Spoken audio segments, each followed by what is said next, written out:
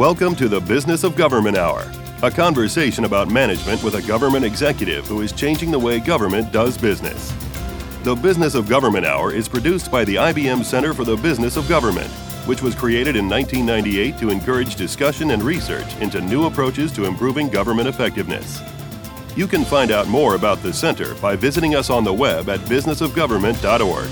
And now, the Business of Government Hour. Welcome to Leadership Stories, a special edition of the Business of Government Hour, exploring the intersection of leadership and public service. I'm Michael Keegan, your host and the Leadership Fellow at the IBM Center for the Business of Government.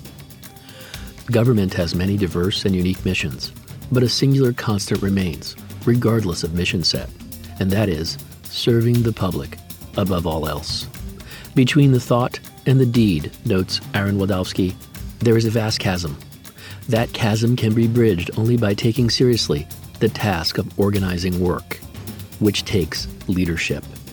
And leadership stories are at the core of this show.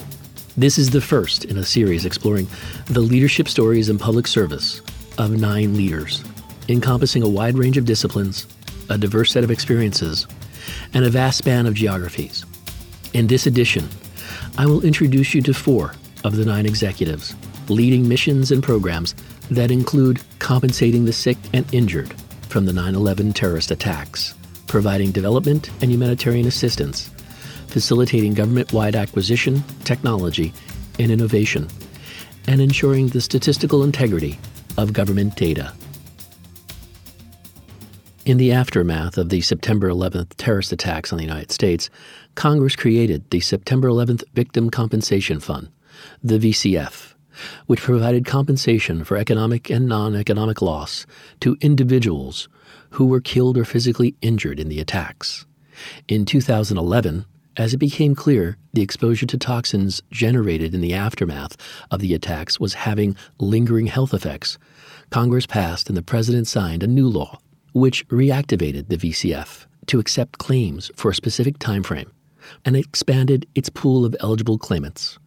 President Trump signed into law H.R. 1327, the VCF Permanent Authorization Act.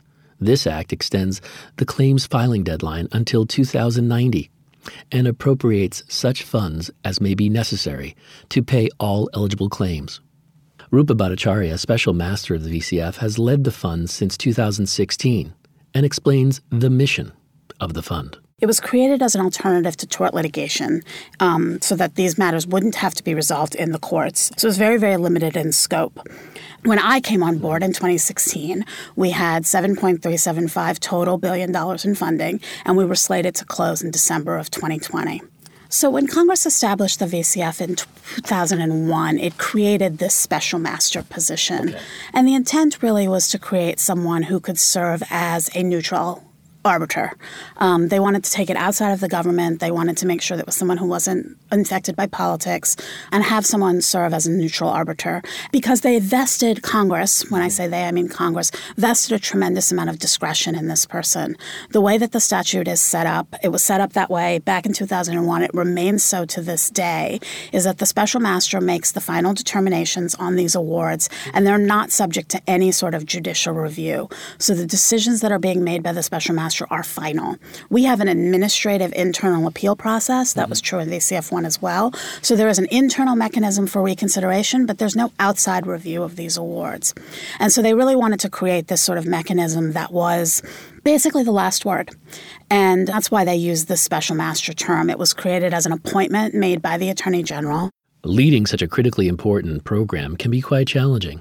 Rupa Bhattacharya outlines why. The biggest challenge I have, and it's been the same challenge since I started in this position, is to get claims reviewed and awards out to these claimants in a manner that is timely, fair, and as efficient as possible. It has always been my goal to try to do that from submission to determination in 12 months or less. We were significantly behind that goal when I started in 2016. We've gotten closer to it, but we're not there yet. But we are definitely trying to get there. The one thing that has changed significantly is obviously with the permanent authorization of the VCF, funding is no longer a problem. For a very, very long time, for the first 3 years of my tenure, One of my biggest concerns was to make sure that we didn't run out of money, that we had enough money to compensate everyone, at least at some level, who came in the door because they were suffering from an illness as related to their 9/11 exposure. Look, it goes without saying that there is no amount of money that can compensate for these sorts of losses. But we're created for that purpose, and we do what we can, and we're hopeful that it provides at least some amount of relief to these claimants. The problem of money no longer exists because we have now been permanently funded and we have been given by Congress a grant of discretion to make as much awards as we think are necessary. But that said, it has raised a new challenge, which is that we received that grant from Congress because we had demonstrated the fiscal responsibility and the responsible stewardship of government funding that was necessary to get that level of confidence. We, of course, need to maintain that as we move forward. Moving forward has become easier with the passage of the Victims' Compensation Fund Permanent Authorization Act. VCF Special Master Rupa Bhattacharya tells us more about this new law. The law remains unchanged from how it was when we started this process. But there are two very large exceptions that were part of the most recent enactment by Congress. Obviously, the length of time that claims are allowed to be filed and the removal of the funding cap.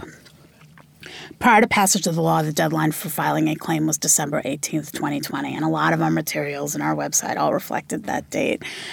Now, people can file a claim until October 1st, 2090, which is essentially intended to give everyone who was there, in however old they might have been at the time, an opportunity to file a claim with the fund if they become ill as a result of their presence. And, of course, as we've talked about, while we previously operated with a set amount of appropriated funding that we could not exceed, the new law appropriates such funds as may be necessary to pay all eligible claims. So how can you submit an eligible claim to the September 11th Victim Compensation Fund? Once again, here's Special Master Bhattacharya. So the VCF process has two distinct steps: registration and filing a claim. Registration is simple. It preserves your right to file a claim in the future if you become sick. You can register on the website, which is www.vcf.gov, or over the phone by calling the VCF helpline, 1-855-885-1555. You don't need to be sick, exhibiting symptoms, or have a certification from the World Trade Center Health Program in order to register. We encourage everyone who may have been there to register with the VCF now, even if they're not sick, to avoid missing any of our deadlines.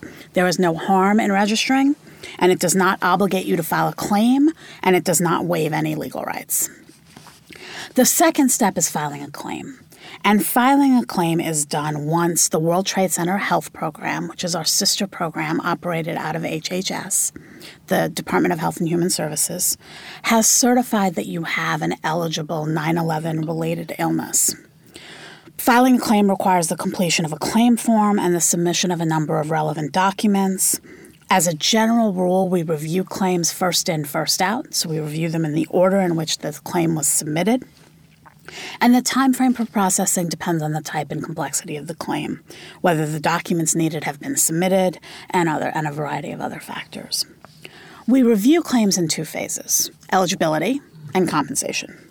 For eligibility, we're looking at the claim to determine whether the claimant is eligible to receive compensation under the parameters that are laid out in the statute. Getting a fuller understanding of the appropriate compensation, the eligibility requirements, and things like that rest on communication with the 9/11 community, and it's critical. Rupa Bhattacharya, Special Master of the Victim Compensation Fund, explains the importance of outreach to this community. One of the primary concerns I had when I took the job in 2016 was to try to make sure that people who were eligible for compensation were aware that the program was out there. We have never assumed that anyone or any group already knows about the VCF. We continue to cultivate important relationships within the 9/11 community, working through the unions, working through the employers, working through the city, to piggyback on their outreach events, to offer our own information to them so that they can distribute it to their claimant, to their employees and their members. Our outreach efforts run the gamut, from interviews like this to town hall meetings hosted by the Manhattan Borough President or members of Congress who have been very involved, particularly the local New York delegation. We've done lunches with retired union workers. And so we have really made an effort to try to make ourselves available whenever possible. Up until relatively recently, we've had to be very careful because up until relatively recently, all of our administrative costs, this is still true, come out of the fund, and the fund was limited. And so every dollar that we spent on outreach was a dollar that we didn't have to give to a claimant. Now that we have less concern about funding, we hope that we are able to dedicate, consistent with our need to remain fiscally responsible, some more efforts to the outreach. Special Master of the BCF, Rupa Bhattacharya, highlights some of the key accomplishments of the fund and then focuses on its future. The clearest indication of our success is the permanent authorization. It is very unusual for a federal government program to be authorized with essentially unlimited funding for 90 years. And we feel that that's a testament to the program that we've created and that we've operated for the last 4 or 5 years in a way that does exactly what it's supposed to. The fact that Congress would enter into that sort of authorization with no substantive alteration of the procedures that we use, of the mechanisms that we use to calculate awards, of the discretion that's been awarded to the special master, all of that was left in place. And so I think that clearly reflects that the program is doing exactly what it was supposed to do. That said, permanent authorization creates a new challenge. We have to figure out how this program looks going forward, and we have to take a program that was created to serve a limited term, was then renewed for another limited term. And at each one of those stages, we made decisions about how the process was going to go forward, what sort of technology we were going to use, that were based in the fact that we had limited funds and limited time. Now we no longer face either of those constraints, although as of course we have a responsibility to be fiscal and fair. And so we have to figure out how we're going to move this program onto a permanent footing. And that is an effort that is underway. It is something that we're talking about and thinking about on a daily basis. But I think it's going to be a little while longer before we really see where that's going to lead us. Stay tuned for more leadership stories from public servants when this special edition of the Business of Government Hour returns.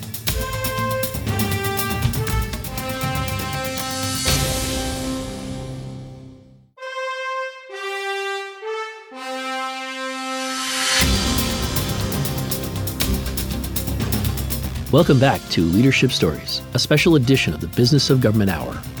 Taking care of 9/11 victims to lending a helping hand to other nations in need. Our next leader, Bonnie Glick, Deputy Administrator of the United States Agency for International Development, USAID, seeks to deliver sustainable development solutions. As part of its mission, USAID advances U.S. national and economic prosperity, demonstrates American cooperation, and promotes a path to self-reliance and resiliency of aid recipients. Its Deputy Administrator, Bonnie Glick, offers more of an historical context and underscores USAID's critical foreign policy role. USAID, the United States Agency for International Development, was established by President Kennedy in 1961, and he set it up with a recognition that it is our moral obligation as a wealthy nation to help countries that are much poorer than we are. Over time, over the last nearly 60 years, the U.S. Agency for International Development has evolved its focus to focus more on countries and their journeys to self-reliance. What do we do at USAID? We reduce the reach of conflict around the world so that conflicts that are breaking out, wherever those may be, impact the fewest number of people possible. We work very hard to prevent the spread of pandemic diseases. So one that we're seeing right now that we're seized with is the Ebola outbreak in the Democratic Republic of the Congo. We work to counteract the drivers of violence around the world that can lead to instability and can lead to some terrible transnational crimes, things like human trafficking. We work to promote American prosperity through market expansions to enable the export of U.S. products. We create a level playing field for U.S. businesses around the world, particularly in emerging market countries. We support stable, resilient, democratic societies. And we stand with people around the world to support nations when disasters strike or when crises emerge as the world's preeminent humanitarian assistance provider. It's useful to understand how USAID is set up. We are an independent agency of the U.S. government, and we are part of the President's National Security Council. The foreign assistance budget of the United States is around $40 billion annually, of which USAID holds the largest portion. We are the largest development agency in the world. The purpose of foreign aid should be ending the need for its existence. And USAID provides development assistance to help partner countries on their own development journey to self-reliance, looking at ways to lift lives, build communities, and establish self-sufficiency. Here's USAID Deputy Administrator Bonnie Glick telling us more about her role within the agency. The Deputy Administrator of USAID is the number 2 ranking person in the agency. I was nominated by President Trump and confirmed by the Senate to serve in this role.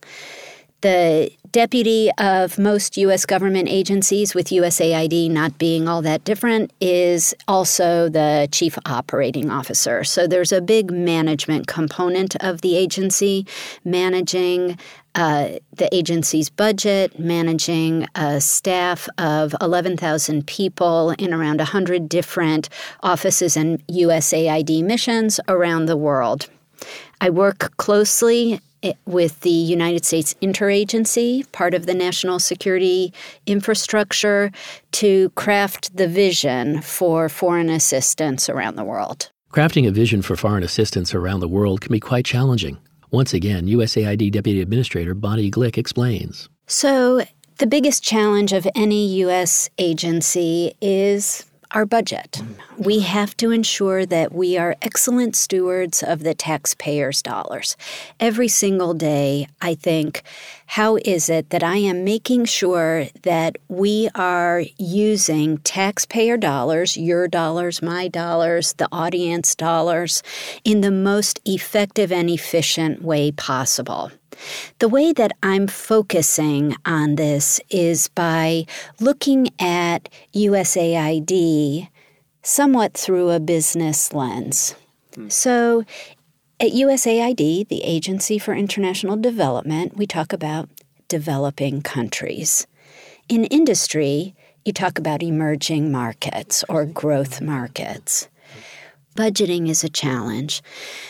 In order to solve these problems, I want to engage with the private sector, both international corporations, American-based international corporations, but also local private sectors, because we want to make sure that programs that USAID funds and runs are sustainable. And likely the best way for a program or a project to remain sustainable is by having it run through a private sector lens, where there are benefits that accrue both to the investors, businesses, donors, as well as to the beneficiary community.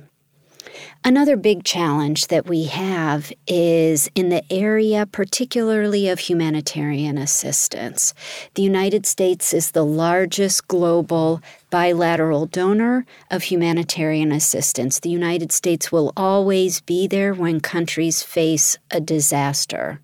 But it's really important that others contribute to these humanitarian responses as well.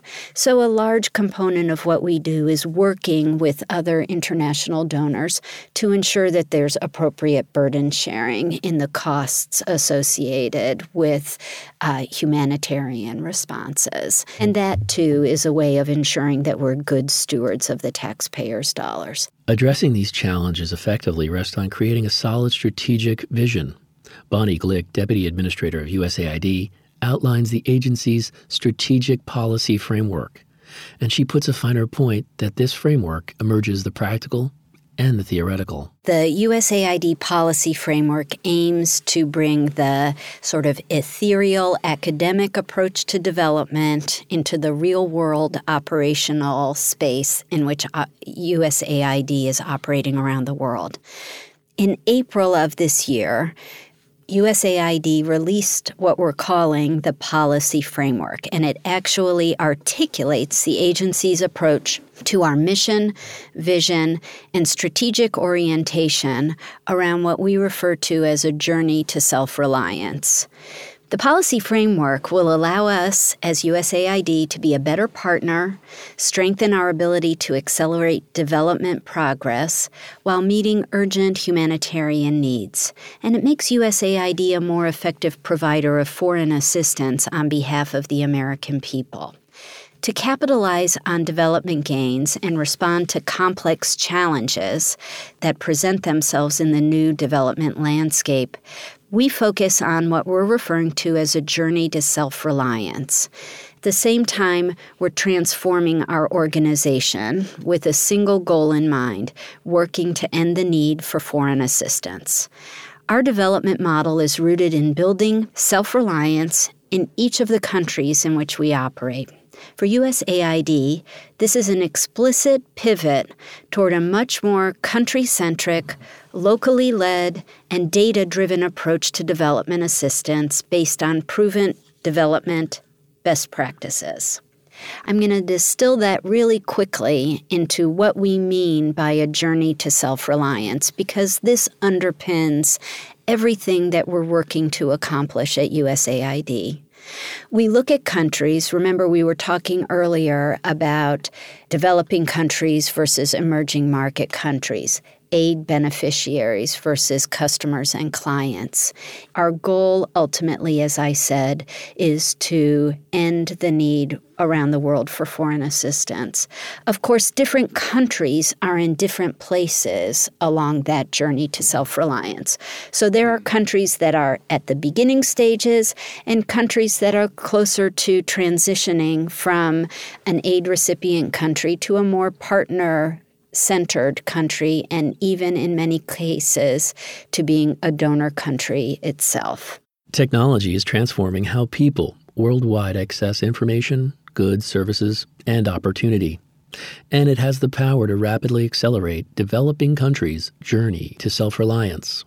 USAID's first ever digital strategy charts an agency-wide vision for development and humanitarian assistance in the world's rapidly evolving digital landscape. Once again, here's USAID Deputy Administrator Bonnie Glick. USAID's digital strategy will focus on USAID's long history of innovative digital development efforts. These include that USAID co-drafted and was the first official endorser of the Principles for Digital Development. It led a public outreach campaign which has resulted in the endorsement of over 100 organizations, including the Bill and Melinda Gates Foundation, the World Bank Group, Swedish Aid, which is known as SIDA, and aid out of the UK, which is called DFID. USAID also co-founded something called the Better Than Cash Alliance, as well as the Alliance for Affordable Internet and the Digital Impact Alliance, which have been industry leaders. And we also launched something that we call the Women Connect Challenge. USAID has been at the forefront of fighting to close the digital gender divide. The potential for digital technologies and services to drive widespread economic growth, to improve health outcomes, and to lift millions of people out of poverty is clear. But significant barriers still remain, and the resulting gaps can slow global growth. They can increase a country's risk of instability, and they can help keep countries dependent on foreign assistance. There is a digital pathway to self-reliance, as Deputy Administrator of USAID Bonnie Glick explains. There absolutely is a digital pathway to self-reliance. Connectivity, delivered through wireless telecommunications networks, is critical for development. Countries with strong digital ecosystems foster more self-reliant and resilient societies, which in turn invest in their own infrastructure. It's a virtuous cycle. USAID plays a critical role in increasing the effective and responsible use of digital development and also creates a runway for the private sector to drive long-term growth. This is sustainable, and it makes for an excellent investment in open, interoperable, inclusive, and secure Internet, all of which are critical to maximizing the positive values of the Internet. USAID's Bonnie Glick discusses a significant organizational shift with the advent of the private sector engagement policy. She explains. USAID is undertaking a major cultural and operational transformation to expand our engagement with the private sector. This will help us achieve outcomes of shared interest and shared value. One of the things that we focus on is open markets. Open markets send signals to investors, both internal investors in a country and foreign direct investment investors. The private sector we view as the most significant force in history for lifting human lives out of poverty. We're looking at ways to move countries from being foreign assistance recipient nations to foreign direct investment recipient nations. So one of the most exciting developments in the past year was the passage of the BUILD Act in Congress. The BUILD Act led to the creation of the new U.S. International Development Finance Corporation. Shorthand is DFC. The new Development Finance Corporation, DFC, will combine all of the existing loan and loan portfolio guarantees that USAID has had historically through our Development Credit Authority.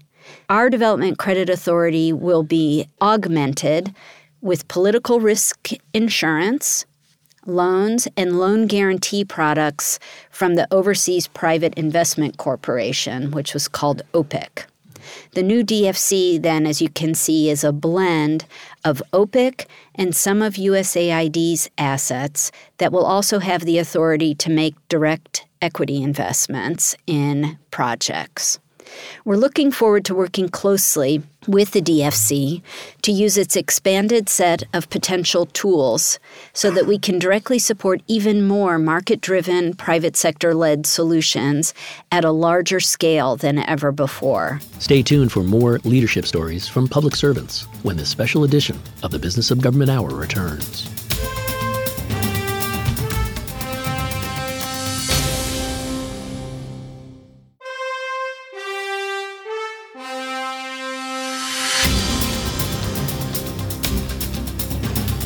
Welcome back to Leadership Stories, a special edition of the Business of Government Hour.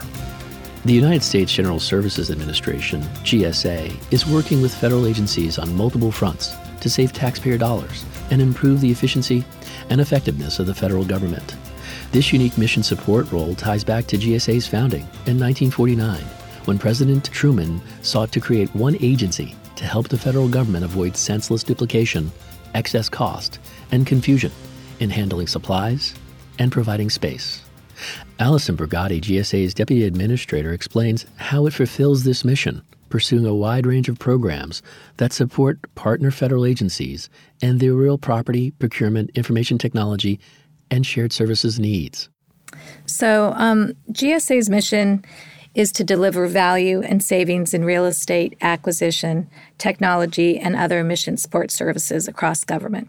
And while the mission has been quite steady, we are always evolving in not just how we deliver on this critical mission support role for the government, but also in what we deliver. An example of really what we've evolved in terms of the how is over the last few years we've, and a result of some really positive policy and industry shifts, we've been keenly focused on customer experience and data-driven policy and decision-making. If not the first, we were one of the first agencies to create the roles of the Chief Customer Officer and the Chief Data Officer. And then in terms of evolving the what, delivery of technology services has really become a major line of business for GSA, adding to our many-year history in real estate and acquisition of products and services. Our core lines of business are real estate, acquisition, and technology. In addition, we play significant roles in promoting management best practices and efficient government operations through the development of government-wide policies. And that resides in our Office of Government-Wide Policy, which is actually the first place that I landed. That's right, yes. Yeah, when I joined GSA, I was their associate administrator. Our scale is pretty significant. We have more than 11,000 employees, $24 billion in annual revenues, $43 billion in assets, including property, vehicles, office equipment, a gross annual budget authority of $9.7 billion, and an additional $17.8 billion in obligations, supporting approximately $68 billion in annual contracts. For context, our annual revenue puts us roughly in the top quarter of Fortune 500 companies. So we're just a few spots below a very well-known coffee company that will remain unnamed. On the real estate side, with more than 368 million rentable square feet in over 8,700 active assets, we administer one of the largest and most diversified real estate portfolios in the world. In terms of the policy side, most significantly, I'm sure you've heard of the FAR, or the Federal Acquisition Regulation. We manage that in coordination with NASA, DOD, and the Office of Management and Budget. And it sets the rules that govern the more than $500 billion in annual procurement spend by the federal government. So what exactly does the Deputy Administrator of GSA do? Once again, Allison Brigatti. So I am the Chief Operating Officer for the agency. I manage the day-to-day operations, and while I do get engaged in our core business lines, public building service and federal acquisition service, most of my day-to-day is focused on managing the internal operations, or the CXOs as we call them. And the CXOs account for roughly 2,000 of our 11,000 employees. I found this to be a really interesting and rewarding role, to be leading the mission support for the Mission Support Agency. And in that capacity, I oversee and manage a number of CXOs. So I have IT, which includes the Chief Data Officer, Chief Technology Officer, and the Chief Information Security Officer. I have a CFO, and that office also includes the Performance Improvement Officer and the Enterprise Risk Management function. HR includes workforce planning and labor relations, mission assurance, which many people don't know, that manages the PIV cards, emergency response, COOP planning and exercises. We have our Office of Administrative Services, which is essentially a mini GSA in GSA, and that includes our FOIA officer, records management, space management, internal acquisition, and then other internal mission support services. Our Office of Customer Experience, which includes our Chief Customer Officer, and then finally the Small Business Utilization Office, which negotiates our small business targets with SBA and ensures that we're hitting those numbers agency-wide. I also, in my capacity, manage a couple of agency initiatives. One of those is the Technology Modernization Fund Project Management Office.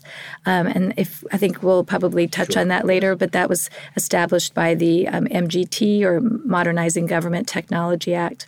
Another big project I've been working on for the last year was the OPM-GSA merger, which I'm sure you've heard a lot about. We're a little bit in a holding pattern right now, but that work is continuing. Another big project is the stand-up of New Pay, which I think we're also going to talk about a little later. That's the government-wide initiative to establish GSA as the single civilian payroll provider. And that work has actually just recently been transferred over to the Chief of Staff's office. And then finally, the Presidential Transition Team, which a lot of people don't know that GSA does, but we stand up the office space for the 1 or 2 transition teams, depending on the need. Managing such a diverse and expansive portfolio can be quite challenging. GSA Deputy Administrator Allison Brigatti elaborates. The first one that I would think of, which isn't necessarily a challenge, but just something to really keep focused on, is like, for instance, all those 4 agency initiatives I mentioned, in addition to a lot of the work that's going on in my CXO offices, is the relationship with OMB. What I didn't realize coming into GSA is that we work with them almost on a daily basis. So it's really important to make sure that we have really strong relationships with them and that the communication lines remain open, that there's trust between us. So it's just kind of maintaining that relationship because we need to all be on the same page. We need them to be successful. I'd say one challenge that I've had coming in was there was a lack of trust between the service lines and the CXOs. They weren't sure. The service lines didn't know or didn't feel that they necessarily had visibility into the working capital fund bill. And they also weren't sure they were getting value for what they were paying for.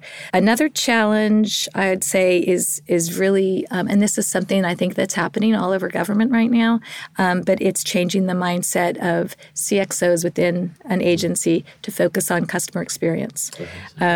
There's been a shift from really customer service to customer experience, and that's kind of our motto for the CXOs this year going forward is changing that mindset.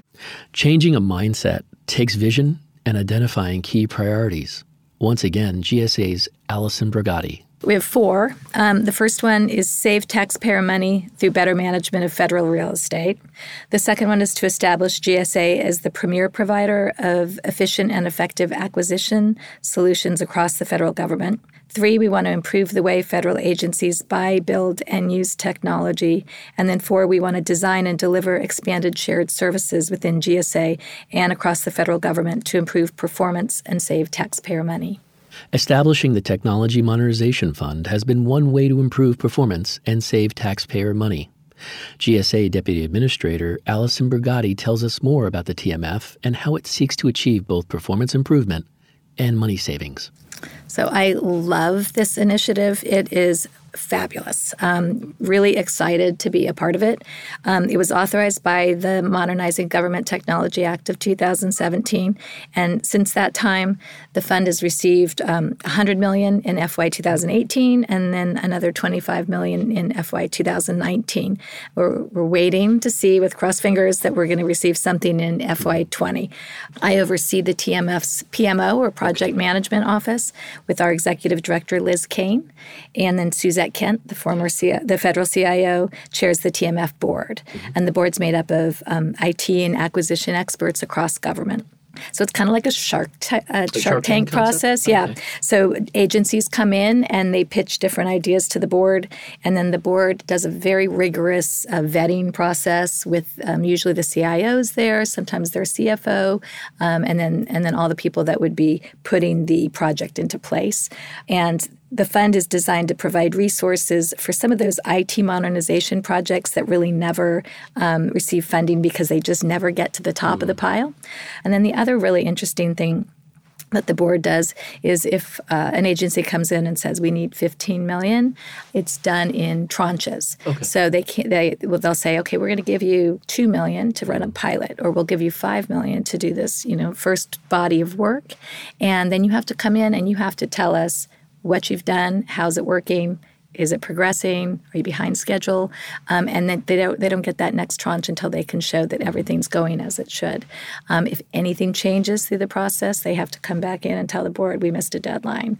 Our contract's been protested. So very, very close interaction between the agency representatives and the board to make sure things are on track. So it's a really, really great fund, and so far we've awarded 7 projects totaling $89 million. GSA's Allison Brigatti underscores the importance of government's mission, improving agency performance and saving money across the enterprise.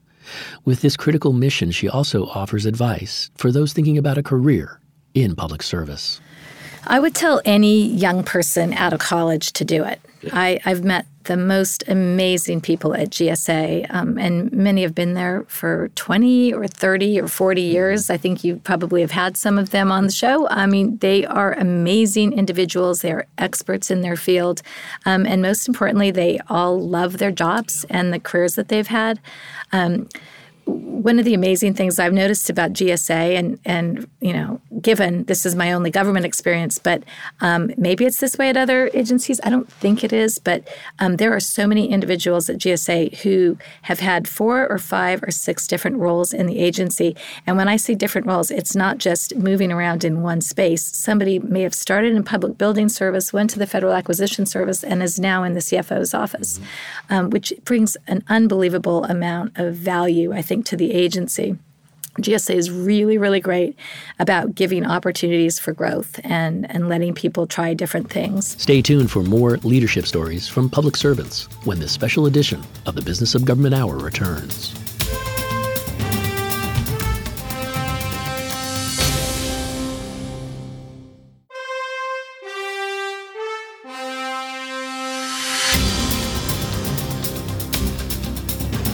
Welcome back to Leadership Stories, a special edition of the Business of Government Hour. An effective and efficient U.S. federal government requires evidence about where needs are greatest, what works, what doesn't work, where and how programs can be improved, and how programs of yesterday may no longer be suited for today. Having access to timely, accurate, reliable statistical data enables the federal government to make reasoned and disciplined decisions about where to target resources to get the largest possible return for the American taxpayer. The federal government's statistical agencies and programs play a vital role in generating that data. Timely, accurate, and relevant statistical data are the foundation of evidence-based decision-making.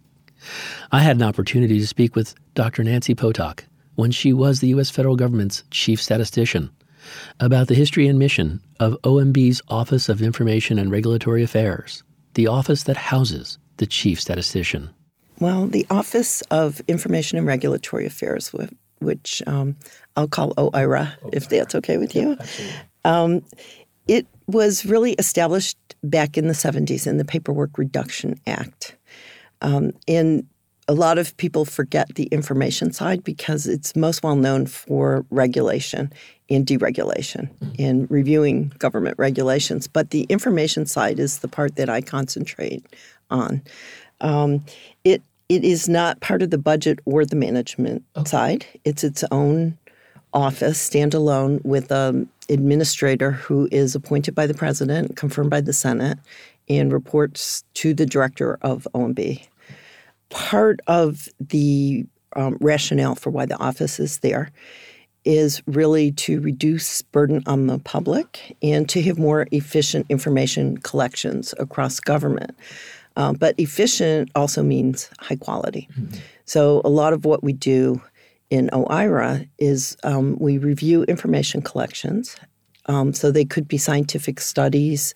They could be studies that feed into a cost-benefit analysis that may drive a regulation. But there are also surveys, the surveys done by the statistical agencies, and they are forms that people fill out to get benefits. And the main purpose is to really make sure if it's a study that it has a scientific design, it's rigorous, and objective and unbiased. And if it's a statistical collection, same thing, that it's high quality using sound methodology. That does feed a lot into the regulatory process, but it has, of course, many, many other uses. Nancy Potok describes the role and responsibility of the country's chief statistician. Yeah, it's funny. When I tell people that I'm the chief statistician of the United States, there's this little pause.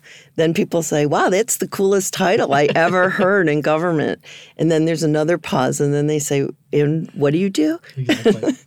So I don't actually do production of statistics. It's a policy job. And my job is really threefold. First and foremost, I safeguard the integrity of federal data. I am charged with making sure that federal statistics are objective, unbiased, not politically influenced, accurate, timely, and relevant.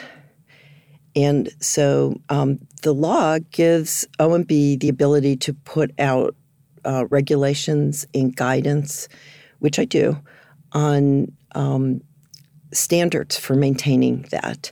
I think one that a lot of people are familiar with is when the federal economic indicators are released.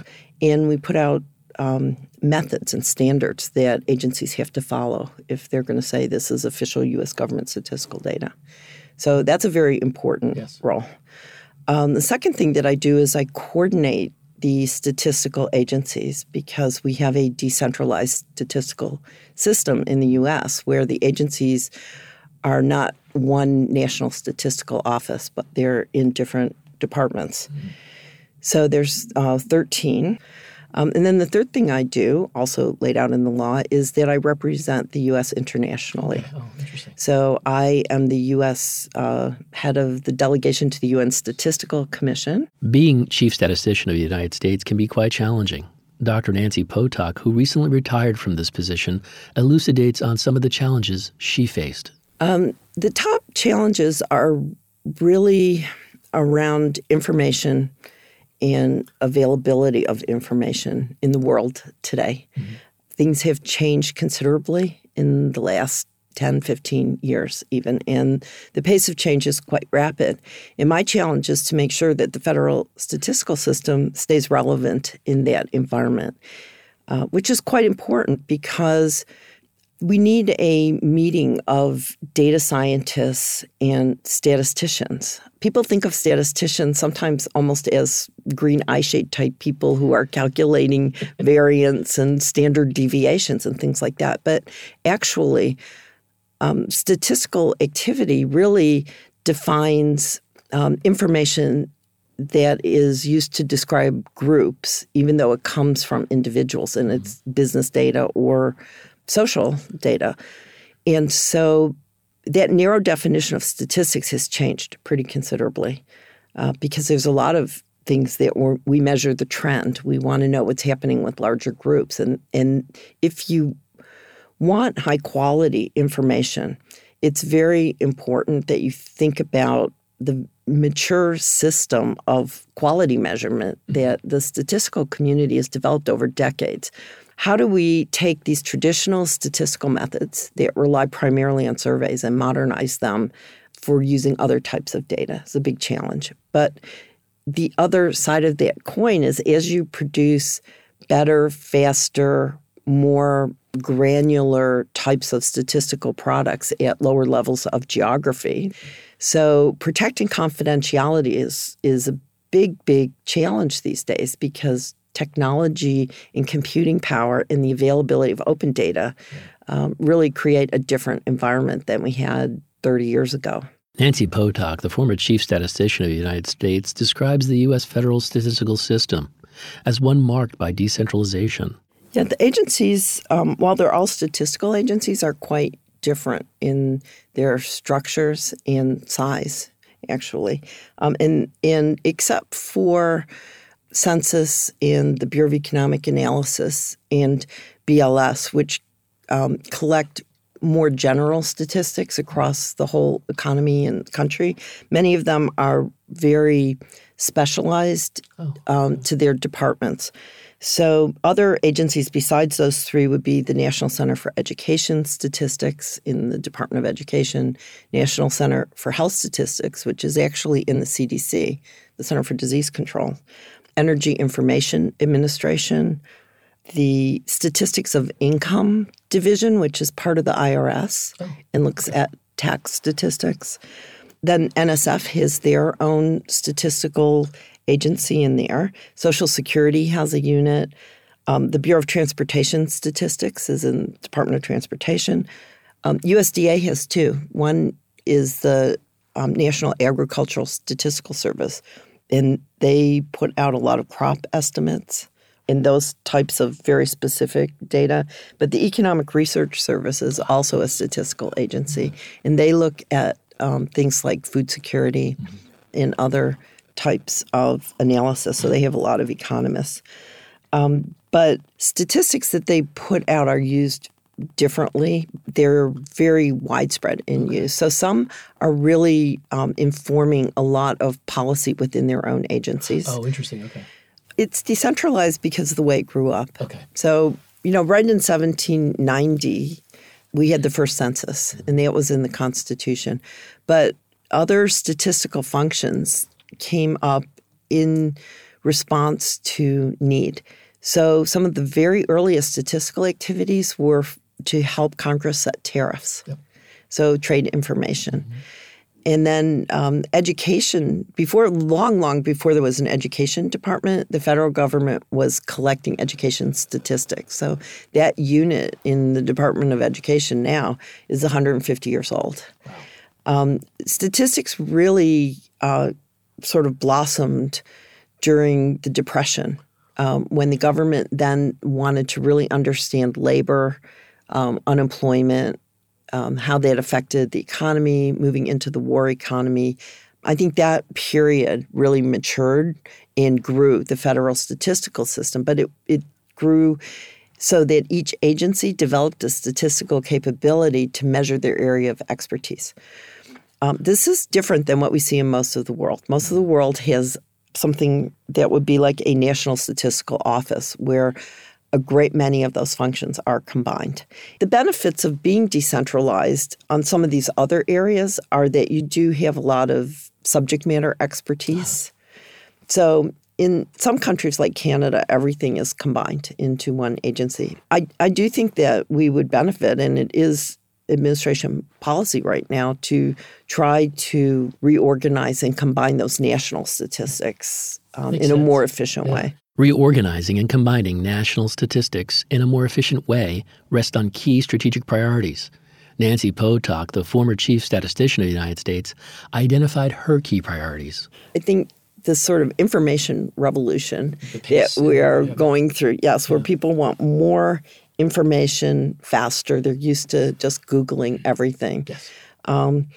So that really, as a strategic matter, is a very high priority to make sure that when people want that type of data, they're getting high quality data, the most accurate data that they can get because of the way that people are accessing information. And so that's a challenge to the statistical agencies. And the priority is really to modernize the data collection methods to be able to get data out there faster. Surveys take a long time, and they're expensive, and people more and more don't like to answer them. It's an intrusion. They don't even pick up the phone if it's a telephone survey, and of course going door to door is very expensive. Yeah. So it's hard to collect information that way. But the other thing that's happened as part of this information revolution is that more data is accessible in less traditional ways. So those are the kinds of challenges. How do we get that data? There's a lot of information that the government has already collected on people. So it resides in not just Social Security records, but it resides in Medicare and Medicaid, resides in veterans records, in housing records. So why would you spend all this money to go out in a survey and recollect the information if a lot of the information that you wanted has already been collected? So doing more data sharing between agencies is a big focus. And, if we talk a little bit about the Foundations for Evidence-Based Policymaking bill, that's a key element of that bill, is to encourage more data sharing for the statistical agencies to produce this data. But again, the big challenge, if you start collecting all of this very granular data from multiple sources, the other priority is to safeguard it at the other end and make sure that you're really protecting confidentiality and privacy. So those are two big strategic initiatives that are in the federal statistical system that we're working cross-agency, as well as putting input into the federal data strategy and implementation of the Foundations for Evidence-Based Policymaking bill is now, it's a huge undertaking. Prior to leaving public service, former chief statistician Nancy Potok offered advice to those who are thinking about a career in public service. I would say you really need to understand what your own sort of passions are, what you want to accomplish in your work life. If your goal is to make a lot of money, do not come into federal or public service. But if you want to have an outsized effect on the way society runs and answer some of these big questions and really make a contribution, public service is probably a great way to do that. It's not the only way, but it's a great way. And I would also tell people, especially early in their careers, to put their toe in the water and try it out. Don't make a decision. When I first went into public service, when I got into the Presidential Management Fellow Program, I thought I was going to be really in the federal government for 2 years as a fellow and then figure out, where I was going to go from there. And, now it's many decades later and I keep coming back. Even when I leave the federal government, I keep coming back because it's exciting, actually. So I guess my advice to people would be try it, see if it's for you. And don't feel limited by your first experience either. My first experience, I knew that I didn't want to stay with that agency in that job. But the one thing that's exciting, I think, about the federal government is the ability to move around and try different things. So I encourage people to be open-minded, experimental, and really find what their passion is and follow that. I hope you've enjoyed the leadership stories of 4 public servants profiled on today's show. Be sure to join me next week for another informative, insightful, and in-depth conversation on improving government and its effectiveness. For the Business of Government Hour, I'm Michael Keegan, and thanks for joining us. This has been the Business of Government Hour. Be sure to visit us on the web at businessofgovernment.org. There you can learn more about our programs and get a transcript of today's conversation. Until next week, it's businessofgovernment.org.